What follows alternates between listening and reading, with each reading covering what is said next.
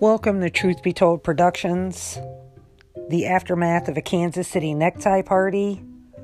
This is a closed homicide case that we're trying to raise awareness, get this case opened, see if we can get some witnesses to step forward.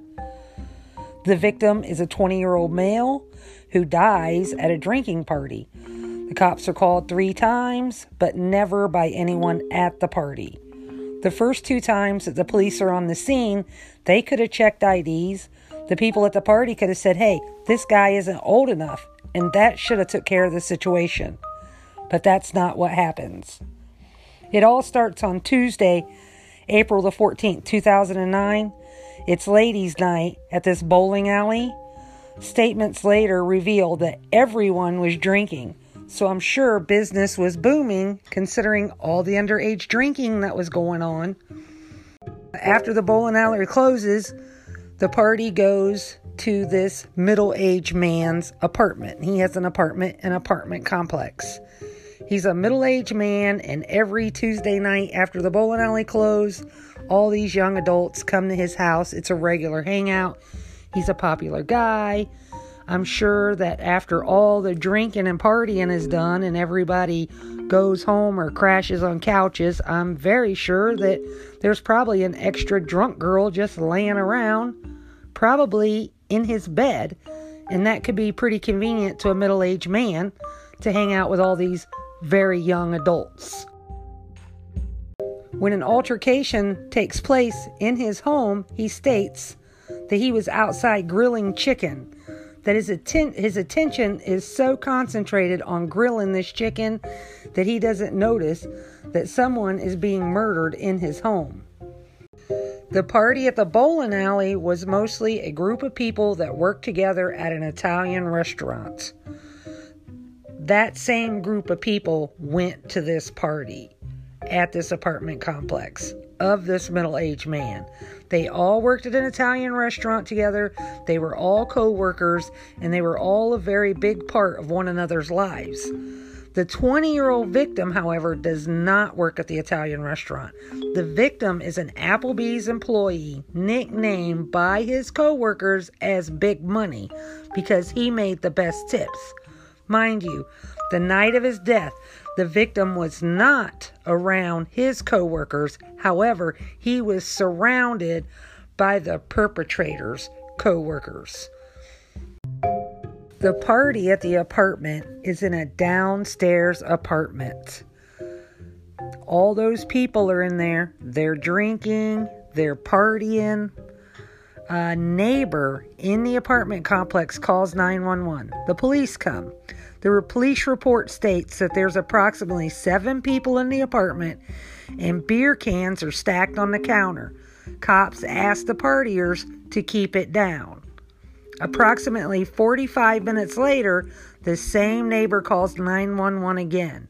Again, cops respond and request the parties to keep it down.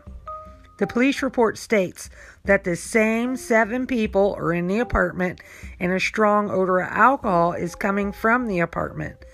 The third 911 call is not for a noise violation.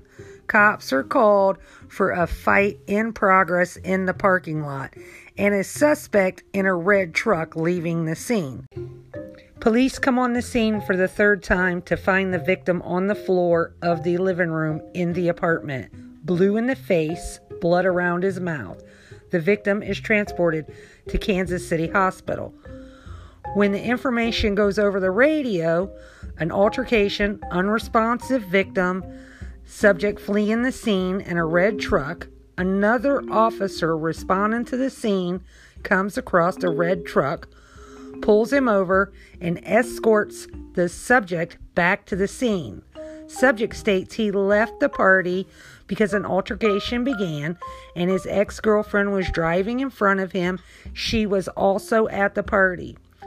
Officer advises suspect to call his ex-girlfriend and have her return to the scene. All witnesses were transported to headquarters for interviews. Detectives then interview all the witnesses. However, I believe that the witnesses are all held in one room together.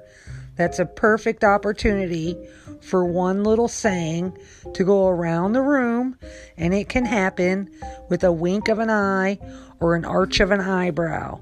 And the saying is, snitches get stitches, and they all know it. They all just watched a kid die, and they all know it, and they're all afraid. And every witness that goes back, they say the same thing. I didn't see it. I don't know who was fighting. I don't know what happened. A 20-year-old boy dies at a party in front of all of these young adults, and not one person stepped forward and said, this is what happened. Now, if it were a situation to where the homeowner is defending his property, then every person that was interviewed would have the same story. They would go in and they would say, this is what happened. This was out of control. This guy didn't have any choice. This guy had to do this. This guy. Every person's story would match, but that's not what happens. What happens is everyone says, I don't know. I didn't see. I was over here smoking a cigarette, or I was doing that, or I was outside grilling a chicken. Nobody saw what happened to this boy in Kansas City, April the 15th, because it's after midnight, 2009. He's murdered at a party. It's time for the truth to come out.